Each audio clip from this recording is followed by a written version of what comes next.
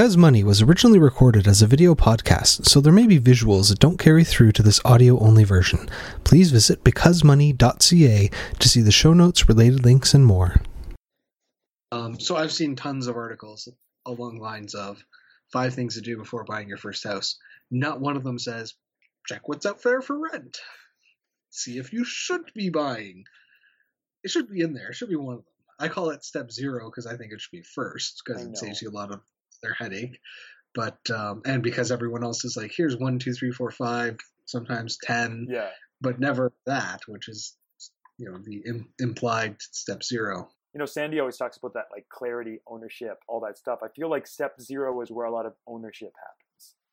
Weirdly, ownership happens much before you own a house, maybe something. Well, you got to own the problem. Hello, my friends. My name is Chris Entz, and welcome to another episode of Because Money. This week marks only the 3rd time that we've ever done an episode without the iridescent Sandy Martin, but I promise you, we've still got a good show for you. I will be joined by our resident housing bear, John Robertson, to talk about the ultimate housing question. Should you be renting or should you be buying? We talk about tangibles and intangibles and just how to think about the whole problem of where you should live. I hope you enjoy sitting in on our conversation. This is I think the whole idea of step 0 and the whole idea of having this conversation is that you always get borne down in kind of what feels like just the weeds of, but maybe this, and it's just like, where do you start? Where do you kind of have like that idea of should, that idea of right, that should. So like, if you're framing the question for somebody, should I even look at buying real estate? Like, where does that decision start for you? Like, how do you think about that? Or how do you wish people would think about it? Or how would you think about it? Or any of those things? Well, the thing that I come to or start from is the old expression, you have to live somewhere.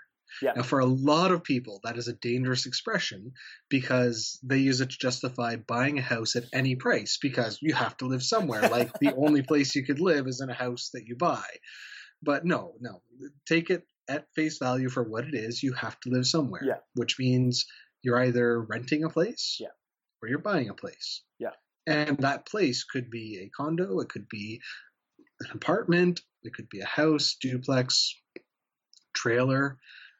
It could be in a big city like Toronto. Yeah. Or you could say, well, cost of living here is so much that even if I take a pay cut and move out to another city, I'm still going to have a better life because I won't be paying this much for a house and I won't be commuting. Oh my God. And commuting is not fun. Do you think anybody thinks commuting is fun? Like if there's any like one guy's like, I love my commute. And there probably is one guy who's like, I don't drive downtown and I learn languages and it's amazing and I do car crunches. Are car crunches a thing? Probably not. Yeah. I mean, I read a lot on the subway. Yeah. I've got my Kobo and I read a lot. I like reading. I don't like reading on the subway. I'd much rather be at home with a 5-minute walk and then reading in my armchair on my couch rather than being forced to spend 2 hours every weekday reading on the subway. As much as I like reading, there's the making the best of a situation, and there's the like it's the framing. I would say that there is a third option to you have to live somewhere. There's the renting, and then there's the buying, and then there's the freeloading option.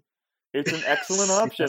Let's not take it off the table. Yeah. And I'm not just talking about millennials in their 20s or whatever age group is going through their 20s at whatever era, living on their parents' basements, but just also people that are jumping from friend's couch to friend's couch, people that are doing all kinds of fun things to creatively solve the problem of a place to live without the struggle of money. There was actually on I think it was Reddit a couple of weeks ago an interesting thread where that was sort of the guy's main problem. He's like, I live with my parents, and I'm totally fine with them. I don't have big concerns living with them and interpersonal friction, but I like going out, and they don't live very close to downtown, which means, most weekends I'm couch surfing and I hate it. So I'm going to buy a condo downtown. And it's like, whoa, there are other options.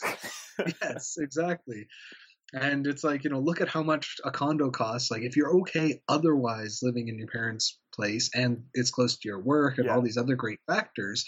I mean, I moved out of my parents' place at 22 in part because I went off to university, in part because I was ready to move out of my parents' place. Totally. I was done sharing a roof with them. And lots of other people sometime in their mid-20s hit about the same point. We're like, nope, I'm out. 100%. But if this guy is totally fine living with his parents, it's a very economical, cheap way to live. Totally. And then if his only problem is that on the weekends he's couch surfing and that's inconvenient and he doesn't like it, I mean, a hotel room a couple times a month is a lot cheaper than a condo. Seriously. And it might be more fun. It's super fun. If you're just looking for a place to crash, done. Yeah.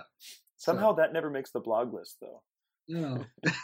Before that's a pretty unique situation. Consider a hotel room. Yeah. So that's a place to start. But yeah, so I do accept your premise of you need a place to live. Totally accept that premise. That's exactly it. So you need a place to live. And so you start by looking what's out there for rent, what's out there to buy. And another common stumbling block is people think, well, renting equals 1 or 2 bedroom apartment. Yeah. Especially in a city like Toronto. Yes. Although I think that's across the board in a city, because you think about renting as a phase of life. This is this kind of idea that's like renting is something you do from your 20s, maybe into your 30s, when you would function well in a 1 or 2 bedroom apartment. And so even renting later in life becomes a conversation about, could you raise a family in a 1 bedroom apartment? Yeah. Which is interesting. It's like renting as an idea really isn't, and I'm probably jumping ahead in kind of how you're thinking about things anyways, but it's interesting to be like that. When you say people think about it being a 1 or 2 bedroom apartment, that totally seems true because that's the people who rent. People rent 1 or 2 bedroom apartments. And most rentals are 1 or 2 bedroom apartments or equivalently condos that are functioning as 1 or 2 bedroom apartments. Yeah. But there are houses for rent, and people don't even think that that's an option. Yeah. You can go out and find in lots of great neighborhoods with great schools, full detached houses, exactly like the ones that you might have grown up with your parents. It's exactly like the ones to your left and to your right that are owned by the owners, that for whatever reason people are renting out. It's either an income property for a landlord, it's a speculative bet on the housing market that they just need to fill to cover some of the ongoing operating costs until they can flip it. Or it's, someone was living in that house and then they got transferred for work and they didn't want to sell it. Yeah. And then they let you live there for a couple of years until maybe they come back, or maybe they realize that now it's just a place where the tenants live because they're not coming back. Yeah. Yeah. Totally. I guess when I think about that, immediately I feel, and I actually, even though I've been a renter for a long time, rarely have I looked at prices for detached houses because I feel like the cost would be prohibitive. I feel like there wouldn't be a lot and that they would be super expensive. And I don't know why. Maybe that's not true. And obviously, I'm speaking from a Toronto because that's where I've been looking lately, from the idea of renting in Toronto, which is expensive anyways. But it's all relative, right? That it would be super expensive compared to what I could get somewhere else. Yes, it is. And I look at the detached market a lot because I live in a detached house and I'm never going back to sharing a wall with someone as long as I can reasonably afford not to. My neighbor plays weird I hate music. neighbors. He's right through this wall here, and it's everything from really old classical music where you hear a weird vibrato and it's like loud old movie. It's just weird, and he starts listening to it around 9 p.m. through 11:30 to 1:30 p.m. Doesn't listen to it at any other time. Super loud. Yeah, it doesn't matter what the specifics are for me. Just knowing that there's another person that close to me just gets my skin crawling. I just like, no, I physically need the space of buffer between me and other human beings. Totally. I don't know why I live in a city. I really should be out in a country somewhere, but that's just where I am. So I rent a detached house, and have for several years rented a detached house. And if I ever move, I will probably move into another detached house, likely another one that I will rent. Yeah. So that is an option. And yes, it is expensive. It's going to be more expensive than a 1-bedroom apartment or 2-bedroom apartment. Because it's just more space. But exactly.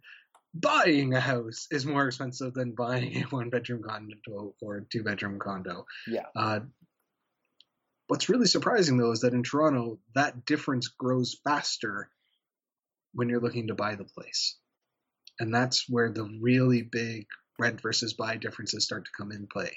Okay, so break that down for me a little bit, because that's where I kind of lose, or maybe my brain starts to get a little fuzzy, because it's just like, it feels like, when we've talked about this before too, it feels like you talk about the rent versus buy equation, and and like there's some kind of secret thing that you can plug in that will give you the right answer for whether, at least the financial right answer, and there's other things to kind of consider about whether it's worth it to buy or rent. So, like, is that a thing? So, yes and no. Okay. So it's not the answer, it's the cloud of answers, because unfortunately, this is another one of those situations where there's uncertainty in real life. Okay. And this depends on a number of factors and assumptions, a lot of which you can get really close on. For instance, you know what the rent of a place is because you can look up the listing, and you know what the equivalent place would be to buy because you can look up the listings for those.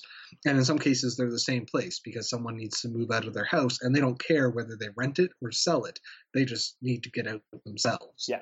And sometimes you'll find that there'll be a dual listing, rent or buy. So you can compare like directly the exact same place. Here's how much for rent. Here's how much to buy. Oh, that's really interesting. And that gives you like a really good insight into how the rental market is in your city if you can find rent listings like that. Because then it's exactly apples to apples. Yeah. So that's the first thing, is that there's going to be a little bit of uncertainty. You're going to have to make some predictions, and you're going to look at how the future playing out in different ways might affect you. So you might not just look at one set of numbers to get one answer, but to get sort of a range of answers and then say, well, yes, if prices keep going up 20% per year in Toronto, then I'd be better off buying. But how realistic is that? And if prices stay flat or even go down, I'd be a lot worse off buying. And then you can make your decision based on that. So you can look at that. You can take your sort of baseline set of assumptions and then see what the difference is financially. So for instance, if I look at a detached house in Toronto these days, it might be $1.5 million to buy like a 3-bedroom depending where you're looking at, right? Not even downtown. I'm talking like that's not downtown. Yeah. It maybe was 6 years ago or something like that, but it's not really downtown anymore. Yeah. And to rent pretty much the same place might be $3,000, $3,600, $4,000 a month. I'm going to go with $3,600 because I found a couple listings right at that price point last time I looked. So $3,600 to rent, $1.5 million to buy. $1.5 million to buy. Okay. So yeah, that rent is pretty expensive, especially if you're comparing to, a basement apartment somewhere. Totally. $800 a month basement apartment in Scarborough, or $1,500 for a 1-bedroom condo downtown, or whatever. That's a lot of money, but $1.5 million is a lot of money too. It's true, but it's so much of a different conception mentally. You know what I mean? Like 1.5 million is a really, like, my mind can't really wrap around that. But when you talk about $3,600 a month, I go, I just don't know how that would work. And like, because I have a way better conception of how that would actually kind of affect me. So so the first thing people do that to try to make them comparable. They'll look at the monthly. And so they go, oh, well, I'll put this much down on the house, and then what's my monthly mortgage payment? And that's the really naive rent versus buy, the wrong way to do it. Okay. But even then, mortgage payment, assuming 2.5% on your mortgage that you're putting 20% down, is $5,376 a month. So even with the super naive way to ignore all the other costs of homeownership, the risk assumed, all the other stuff, the fact that interest rates at 2.5 is probably not something that's going to happen at all, you're still looking at a huge difference. You said, what was it, 5,000? 5,375, 76 rounded up, versus 3,600. So not quite $2,000 difference, but in that range, almost $2,000 difference. Yeah.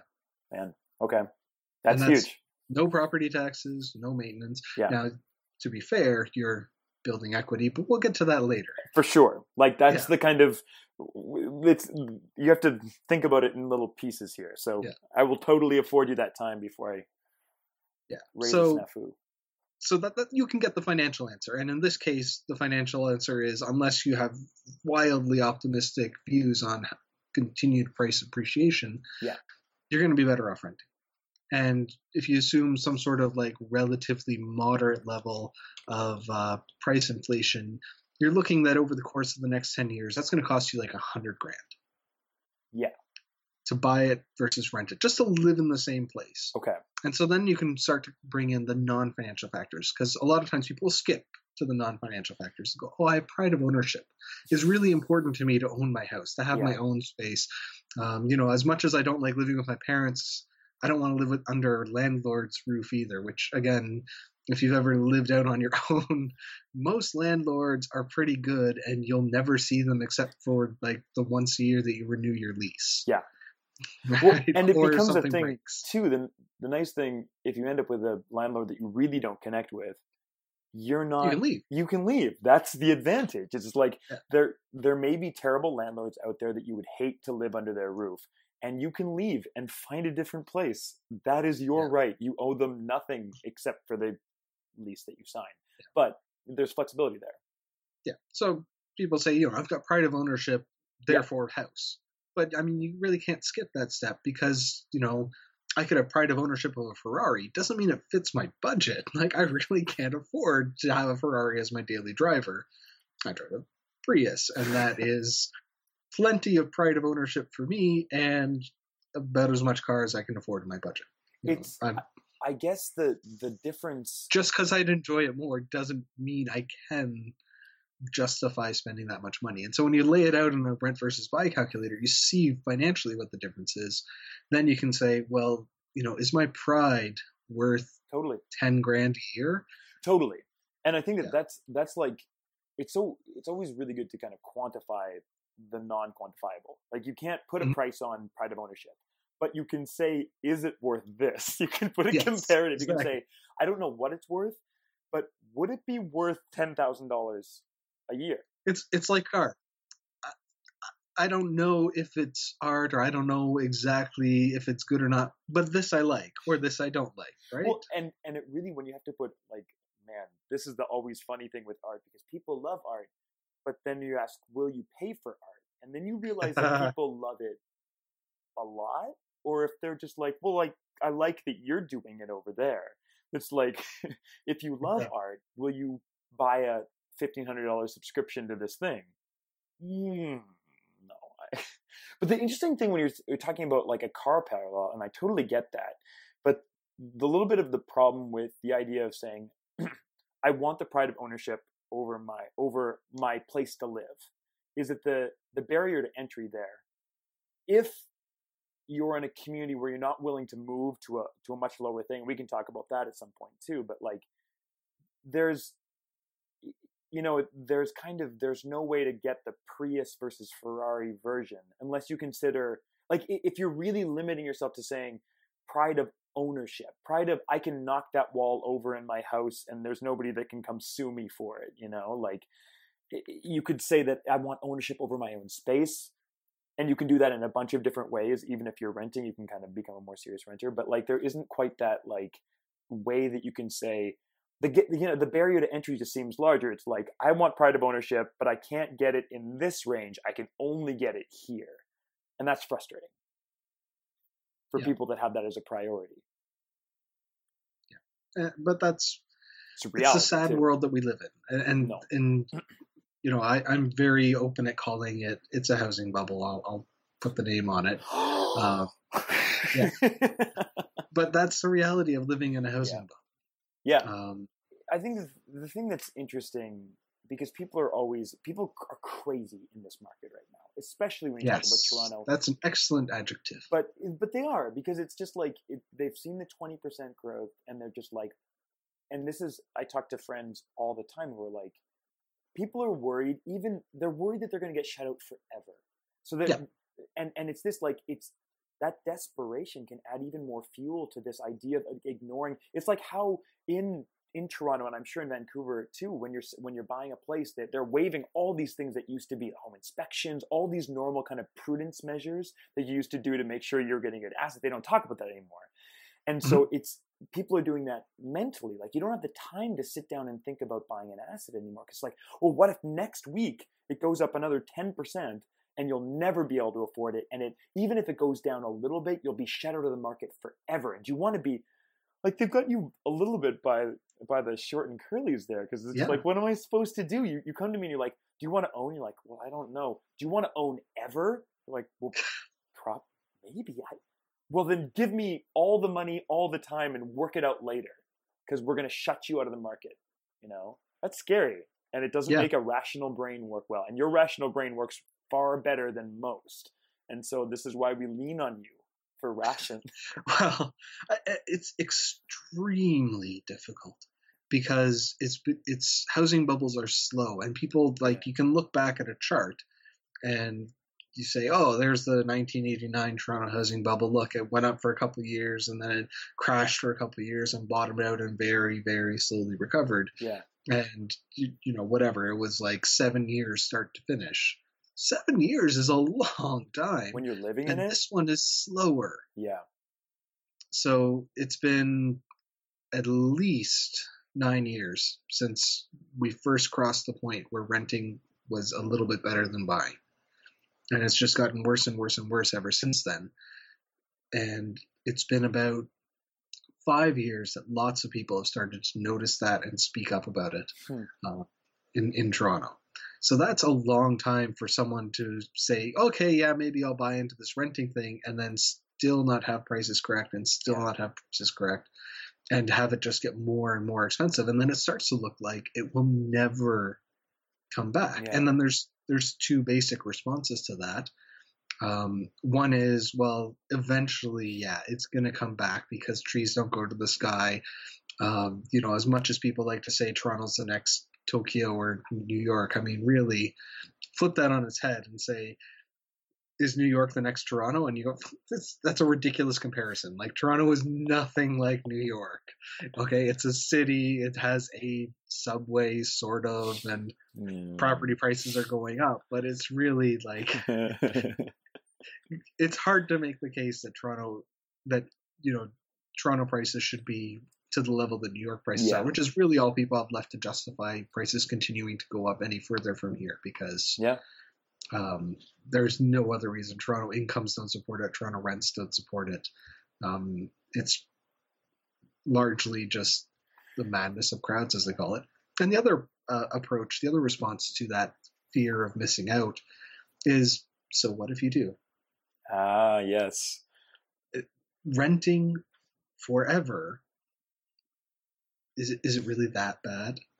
Or getting the fuck out, is it really that bad? Like, if Toronto gets to the point where a house that's already $1.5 million becomes $2 million or $3 million, like, at some point it just doesn't matter anymore. It's just, I'm never going to own. So what? I can still make a life here as a renter, or I can sort of take my chips, take my kid, take my car, go to some other city. Yeah. And make a life there, because, you know, Charlottetown, Halifax, you know, London, Ontario, they're not going to be the next New Yorks, even if Toronto does, by some miracle, become it. Yeah. Well, and there's something to learn, too, about people that live in those other huge cities, that they're full of renters. You go to Paris, you go to New York, you go to, I don't know about Tokyo. I assume with Tokyo, because that's the state of these cities, is that lots of people throughout their lives rent. And the kind of culture builds up around that, it's totally fine. But it is, But even it's not Tokyo something that happens becoming overnight. Tokyo went through a real estate bubble. Exactly. That's really. But okay, so when you were kind of talking, and this is always something that I mean to ask you for like a long time, because it's whenever we talk about real estate, we get caught in the exceptionalism and the insanity of the Toronto/Vancouver bubble. One, because we live in Toronto and because it's really immediate, but also just because it's crazy. And so it's really interesting to talk about. But within this rent versus buy thing, you talked about the idea of like, I think you said it's been 9 years since the kind of rent kind of clicked over it being worth it to buy. So can we talk a little bit about just like the idea of like the normal situation? It still exists in lots of communities where it's like, this is where renting is good, and then at a certain point it hits a kind of plateau. Is that related to your income? Is that related to your life stage where buying becomes a better deal? Like how would normal people think of it that or people that Toronto in 20 years? Yeah, so it's not so much related to you. It's more a function of the market. Okay.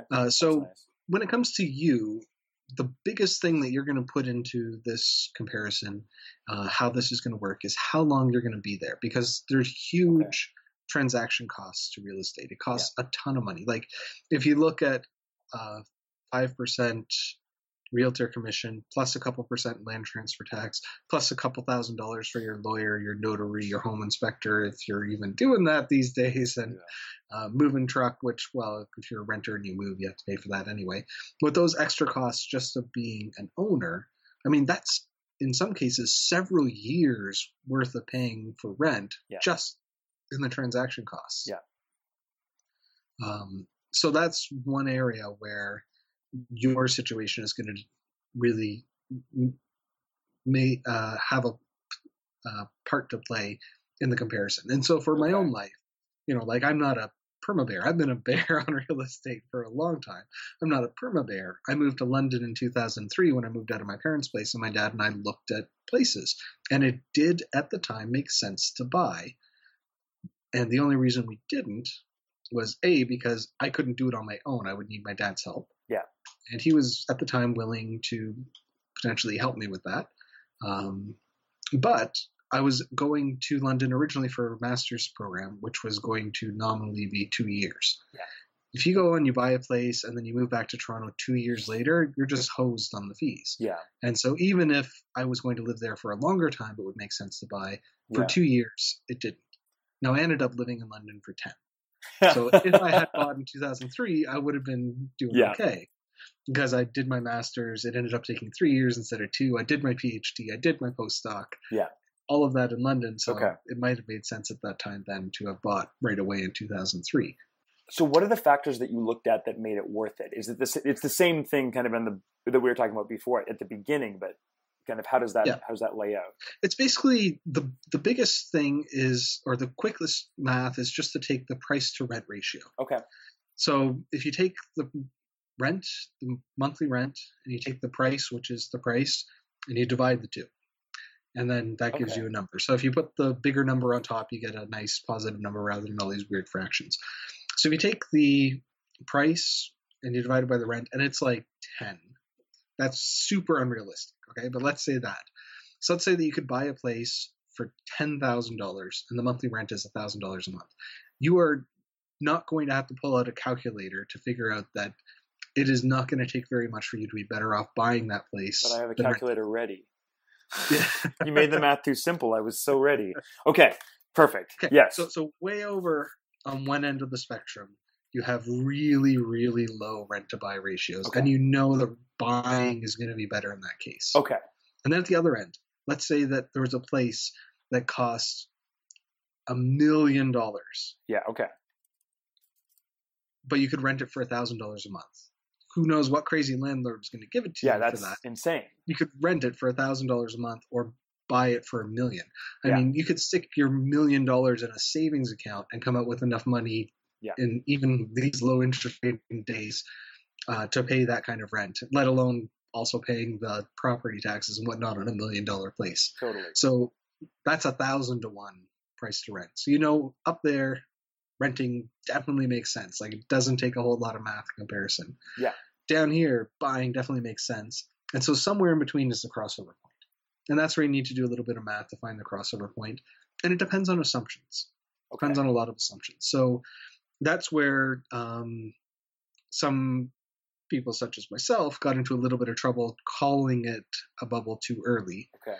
as it were, because interest rates crashed. Like from, a typical mortgage was 5 or 6% back in the ye old 2007, 2008 days. Yeah. And then 2009 mortgages were 3.5%. Yeah. And then they went down to 3%, and Yeah. then 2.5%. And if you had assumed that, you wanted to be prudent and provide some margin for rates to go back up, if you had assumed, 4, 5, 6% in your calculation of rent versus buy, you would have found that you needed a lower price for it to make sense. Whereas if you had, for some reason, which seemed insane at the time, but ended up being correct, assumed that mortgage rates at 3.5% would stay at 3.5% and even go lower, then you could pay more and still have it come out making sense. Yeah. Okay. So that's where, that exact crossover point is going to move, depending on that's just one example of your assumption. Yeah. And so there's a lot of assumptions that are going to go into that.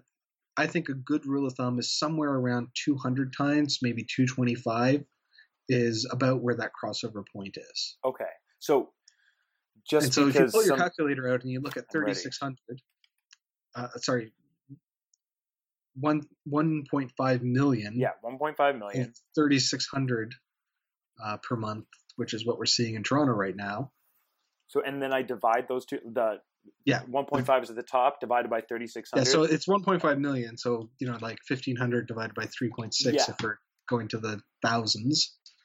That's 416 times. Okay, so that's way over that mark of 200, way over, 225. so much that even if you make you have to make really wild assumptions for that to make sense.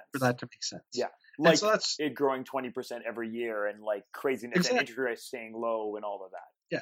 Now, if interest rates do stay low and if prices do grow by 20% a year, I don't think that's a safe and reasonable assumption to be making when you're talking about the biggest expense you're going to have in your life. Yeah. But if you want to go with that, then it does make sense to buy even at these prices in Toronto. Yeah.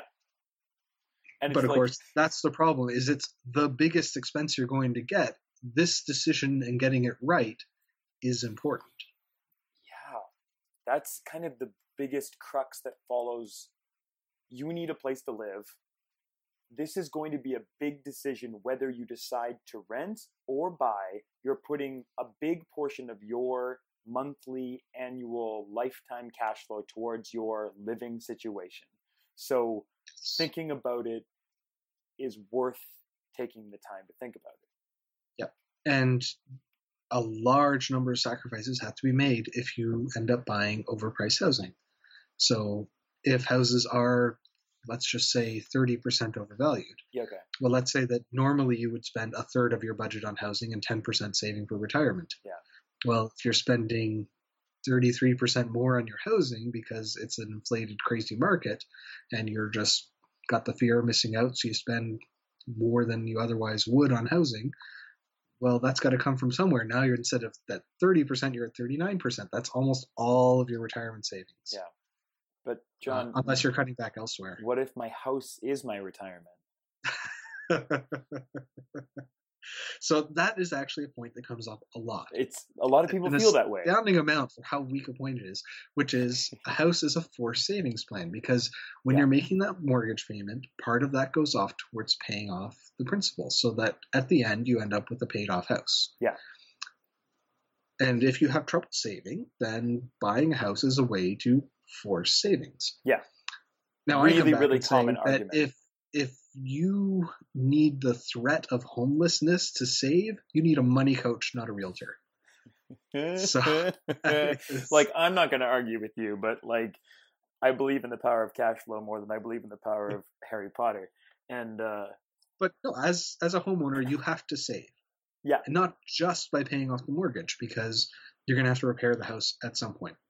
Yeah. There are large upkeep costs to being an owner, and they're irregular upkeep costs. You don't just, in some cases, you can go to something like Direct Energy or Enercare and have some create a furnace value, so you just pay monthly fee, and then you don't even have to worry about the furnace breaking down. They'll come in and pay it.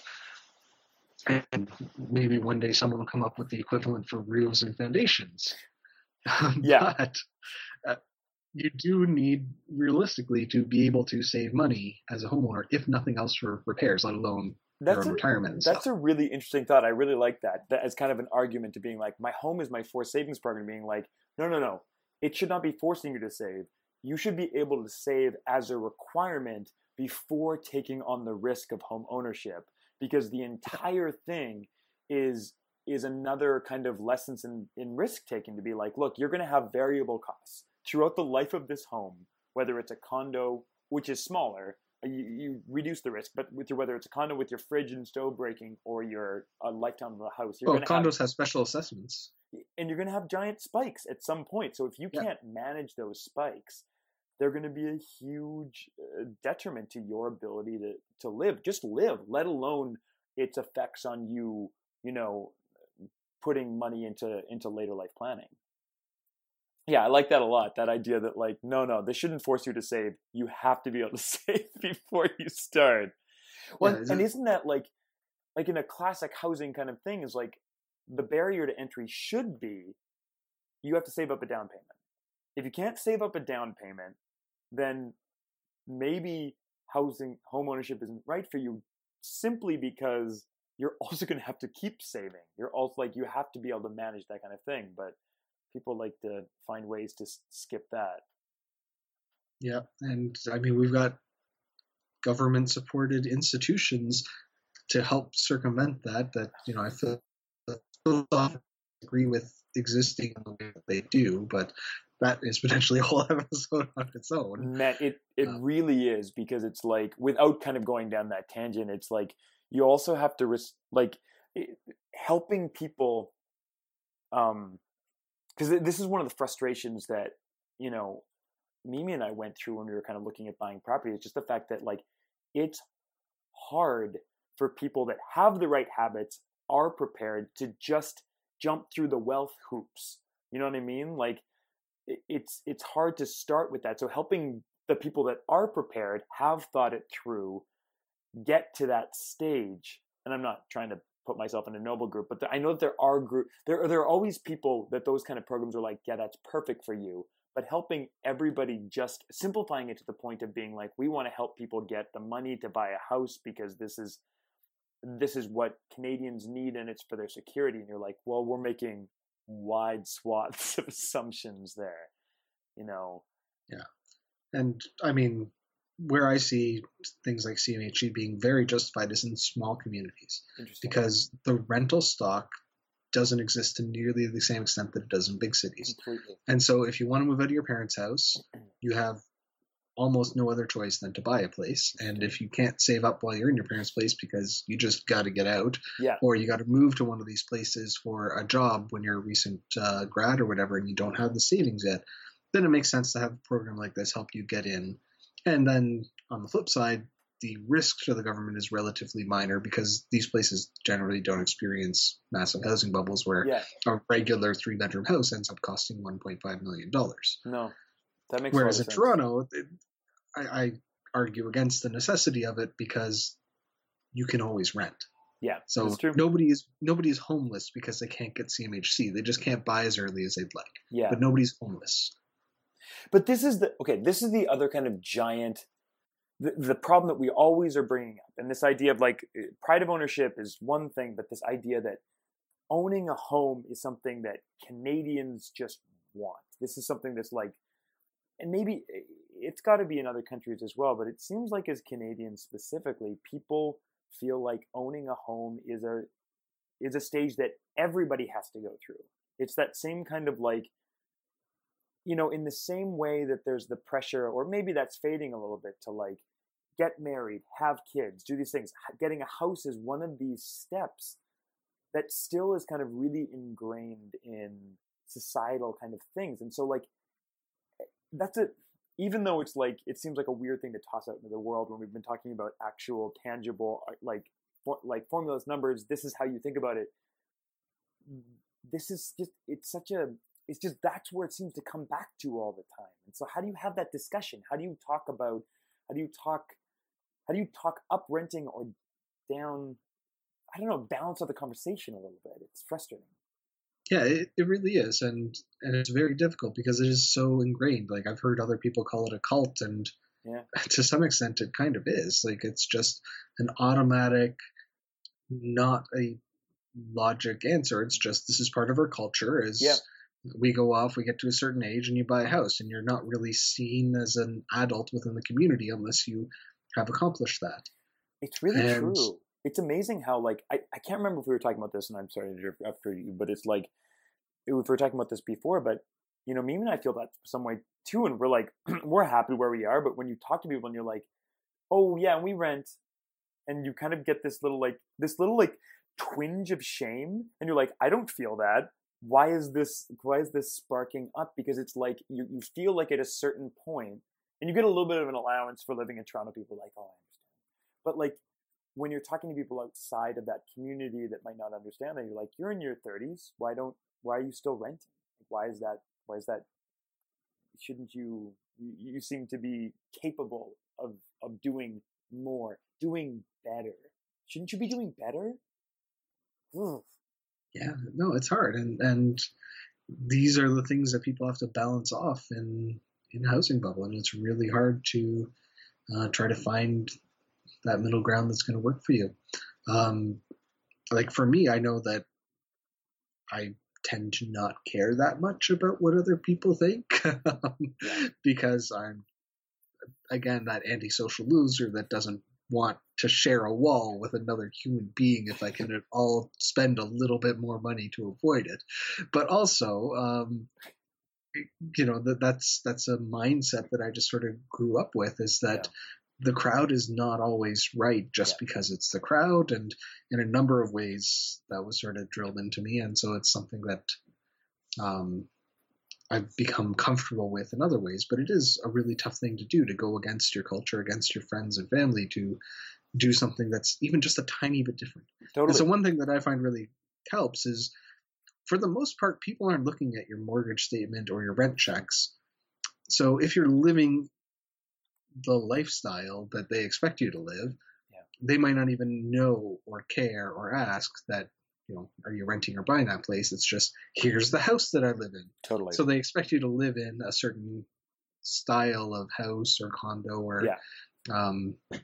you know, detached house or semi-detached, whatever. Yeah. And then to procreate.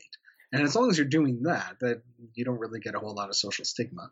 And it's kind of funny that every now and then, like sometimes I'm really big, like, I rent this place. It's a great place. I live here and I rent it. Did you know that you can rent a house? Because I'm trying to like help people understand that, yes, you can rent detached houses, and nice ones too, not just like ones that are on the verge of being torn down to be replaced, that are you know, just getting their last year or two of rent checks. Like sometimes they're nice places that you can sign like 5-year leases on and live there for a long time and raise kids there and all that. So you live there and you raise kids, and then, you know, nobody gives you any kind of weird looks.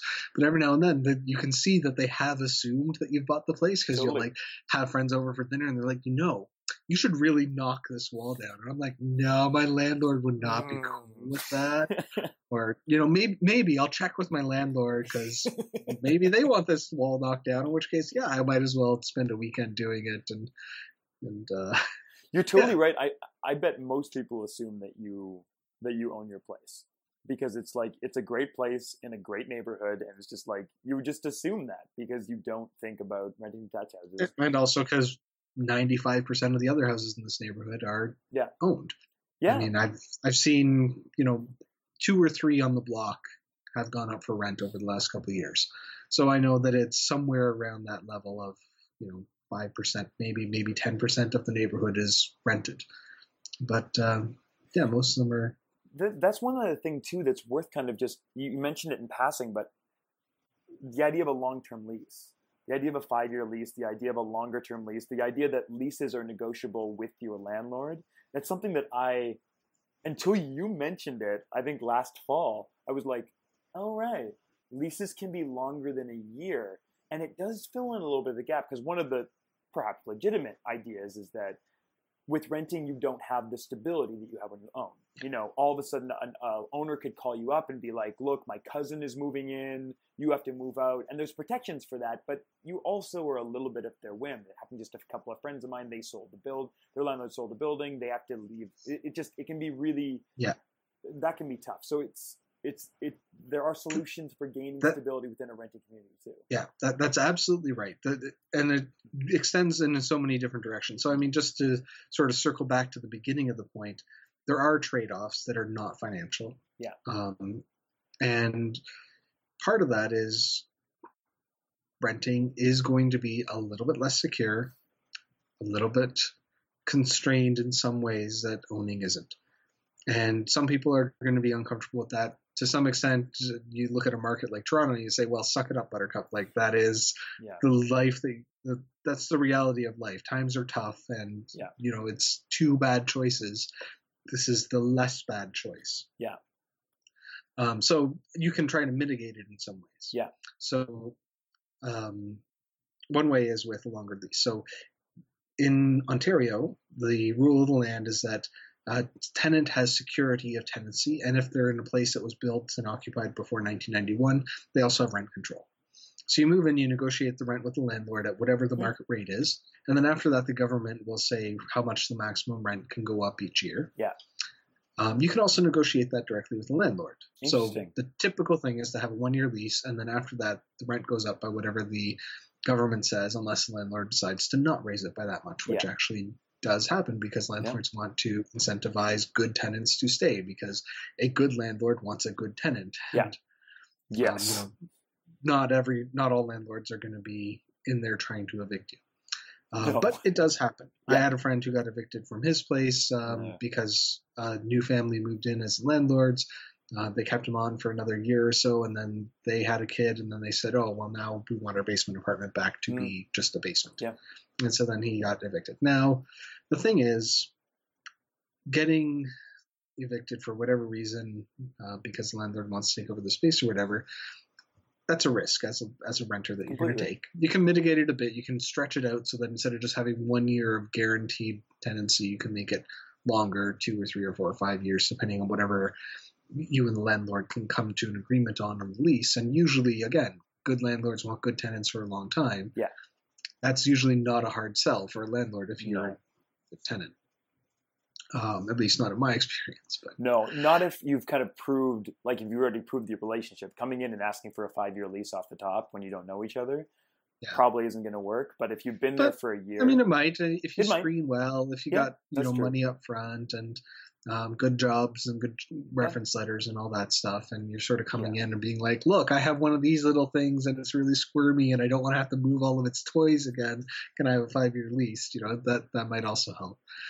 So that's a risk as a tenant, the risk that you're going to get evicted.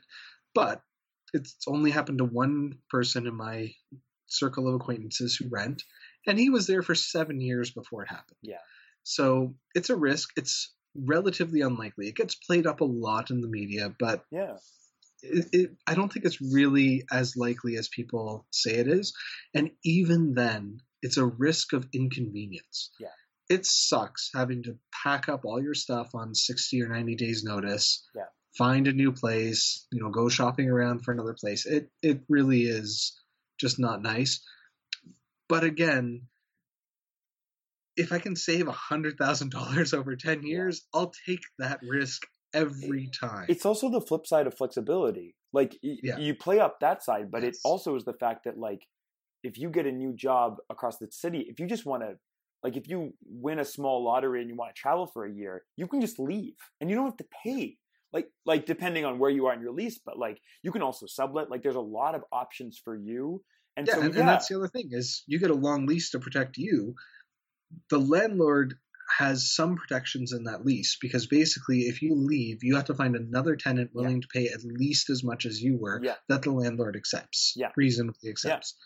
Which is not super hard. So, I mean, you might leave and then your 5-year lease, you might have to pay an extra couple of months rent. Yeah. Again, compared to the transaction cost of owning, if you had to leave for another job or whatever, that's not very much. It's huge.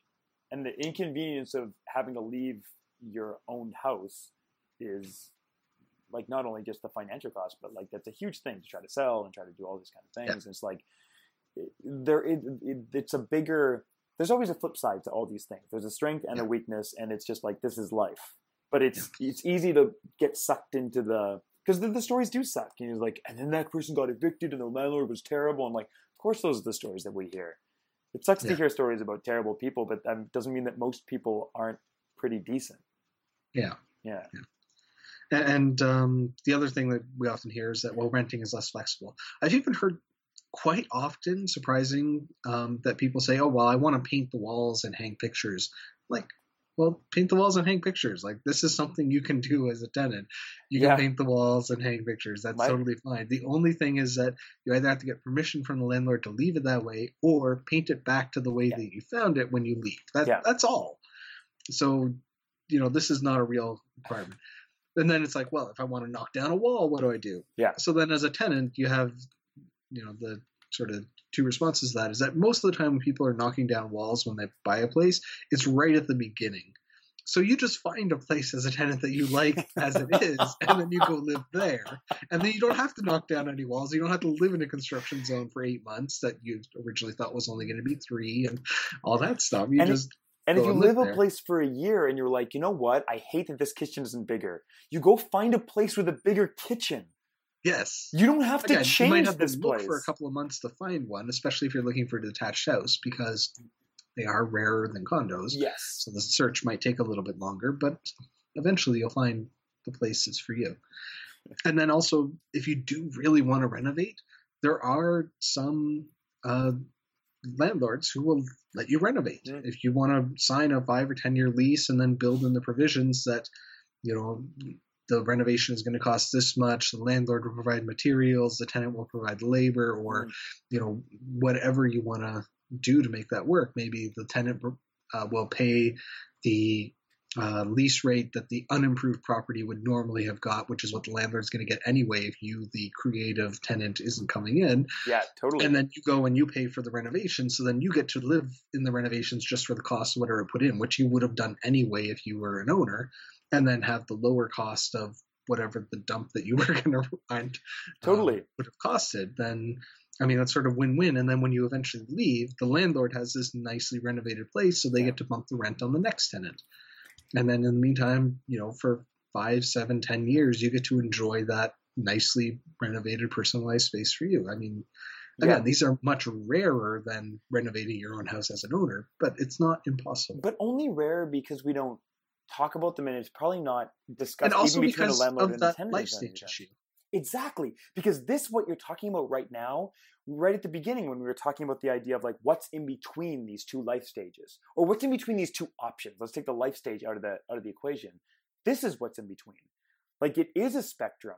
And so what you can say is like, at the end of renting, if the spectrum over here is like pure, just normal renting, which you always think about, and over here is complete ownership, there is this area where it's more secure, more stable. You have a different kind of relationship with your landlord, and you can take more ownership over the space. And you can create, and yes, it might be harder to find a place in a landlord, but it's also hard to find a piece of property that you really like. It's a especially different kind in this of current searching. Toronto market. Exactly. So it's just like recognizing options. And the biggest takeaway that both I'm taking and kind of would want to like lay out is like the idea of looking at the prices, writing down all these intangible things that you really feel, whether they're rational or irrational, whatever you're feeling that you're like, I really want this. But finding some way to put a price on it, whether it's one of the ways that you've talked about already, and saying, are these things worth this amount of money? $100,000 in 10 years. Is this worth pride of ownership? Is this worth really being able to knock down a wall at a whim? Is it worth these things that I'm putting value? Is it worth that kind of not feeling a twinge of shame that you don't really even agree with and probably would disappear in 5 seconds? Like that's a decent place to at least start making a more deliberate decision than I think and try to people do a lot of really the time. carefully define what it is that you want. Because again, a lot of people jump. They say they really want to live in a detached house and raise a kid. Yeah. And so they jump from, I really want to live in a detached house and raise a kid, and then start to pursue what all the various ways of making that happen are. Jump from that to, well, I'm going to buy. So is that step zero? Is step zero really defining what you want and exploring the different options, like really trying to explore the different options of how you can get that, and only not making buy the only option before kind That's of right. step Yeah, one of... don't jump. Yeah, you're skipping steps if you go straight to, okay, let me find the house that I'm going to buy. Well, no, find, if you want to live in a house, find what you might be able to live in and what the various options are. If you don't live in a city like Toronto, if you live in Montreal or Halifax, you might look at the rental options and go, well, I'm surprised there are rental options for detached houses, but they're just as expensive as owning, or maybe even more expensive than owning. So yeah, I'm going to go ahead and own. Now, if you live in Toronto or Vancouver, maybe even Calgary or Edmonton, you might go, ooh, this is actually a better option financially. And then you think about the other risks that you're taking on and some of the intangibles, and well, maybe actually it's a better option in a large number of ways. Yeah, I like it. Step zero, you have to live somewhere. Decide what kind of living situation you want, and then start getting creative about how you can make that happen. That's all for our conversation today. If you've got any rent versus buy questions, feel free to send us a note here at Because Money. If you like hearing us chat about money, why not tell a friend? Heck, tell 10 friends, or even more. I promise, if you tell 10 friends to listen, maybe we'll bring Sandy back for the next episode. As always, thanks so much for listening, and have yourself a great week. Goodbye. Thanks for listening, and we hope you enjoyed this episode. Because Money is a labor of love and involved no ads or other sponsorship. Be sure to click the like or subscribe button where you downloaded this from, as will help other listeners find the podcast and raise our profile, which in turn makes it easier to book guests. Please visit becausemoney.ca for show notes and related links.